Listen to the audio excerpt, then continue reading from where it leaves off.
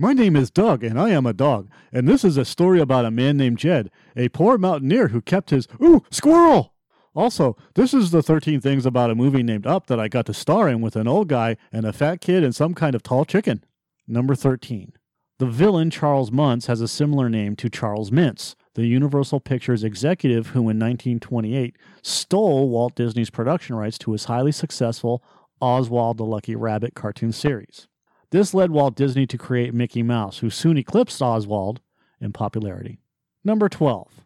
Co-director and co-writer Bob Peterson stated that Doug's line, "I have just met you and I love you," was inspired by a quote from a small child that he met when he was a camp counselor in the 1980s.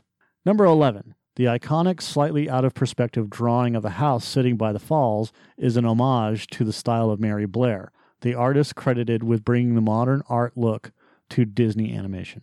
Number 10. When the dogs start attacking Russell with airplanes at the end, this aerial fight literally becomes a dog fight. Also, the dogs refer to each other with Gray Leader, Gray 1, and Gray 2, etc. This is a nod to Star Wars Episode 4, A New Hope, where pilots refer to each other with Red Leader, Red 1. And it also jokingly refers to the myth that dogs cannot see colors, only black, white, and shades of gray. Also, when Russell distracts the dogs and their planes start to scramble, their formation breaks just like Darth Vader's squadron when they were attacked by Han Solo in the Death Star. Lastly, when the dogs start shooting, their guns sound like the blast from an X-Wing fighter. Number 9. The phrase Jiminy Cricket was used in common slang as a euphemism for Jesus Christ in context of a cuss word since the 1920s. The expression is spoken in movies like The Brave Little Tailor and The Wizard of Oz. Pinocchio had a character named Jiminy Cricket who was named after the expression and not the other way around. Number 8. Carl wears the same grape soda pin that was featured in the Buzz Lightyear commercial in Toy Story. Number 7.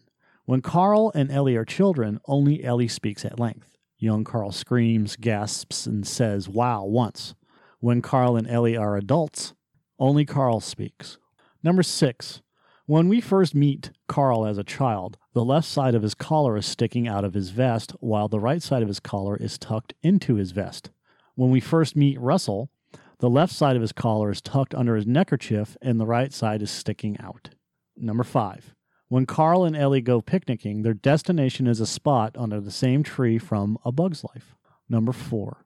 Up's musical score has become the 9th musical score and the 3rd from an animated film to win the Grammy, Golden, and Academy Award for Best Original Score.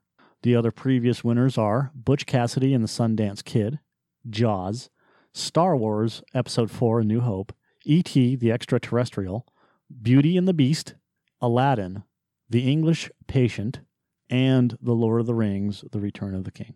Number 3. All the characters are based upon circles and rectangles, except for the villains who are triangles.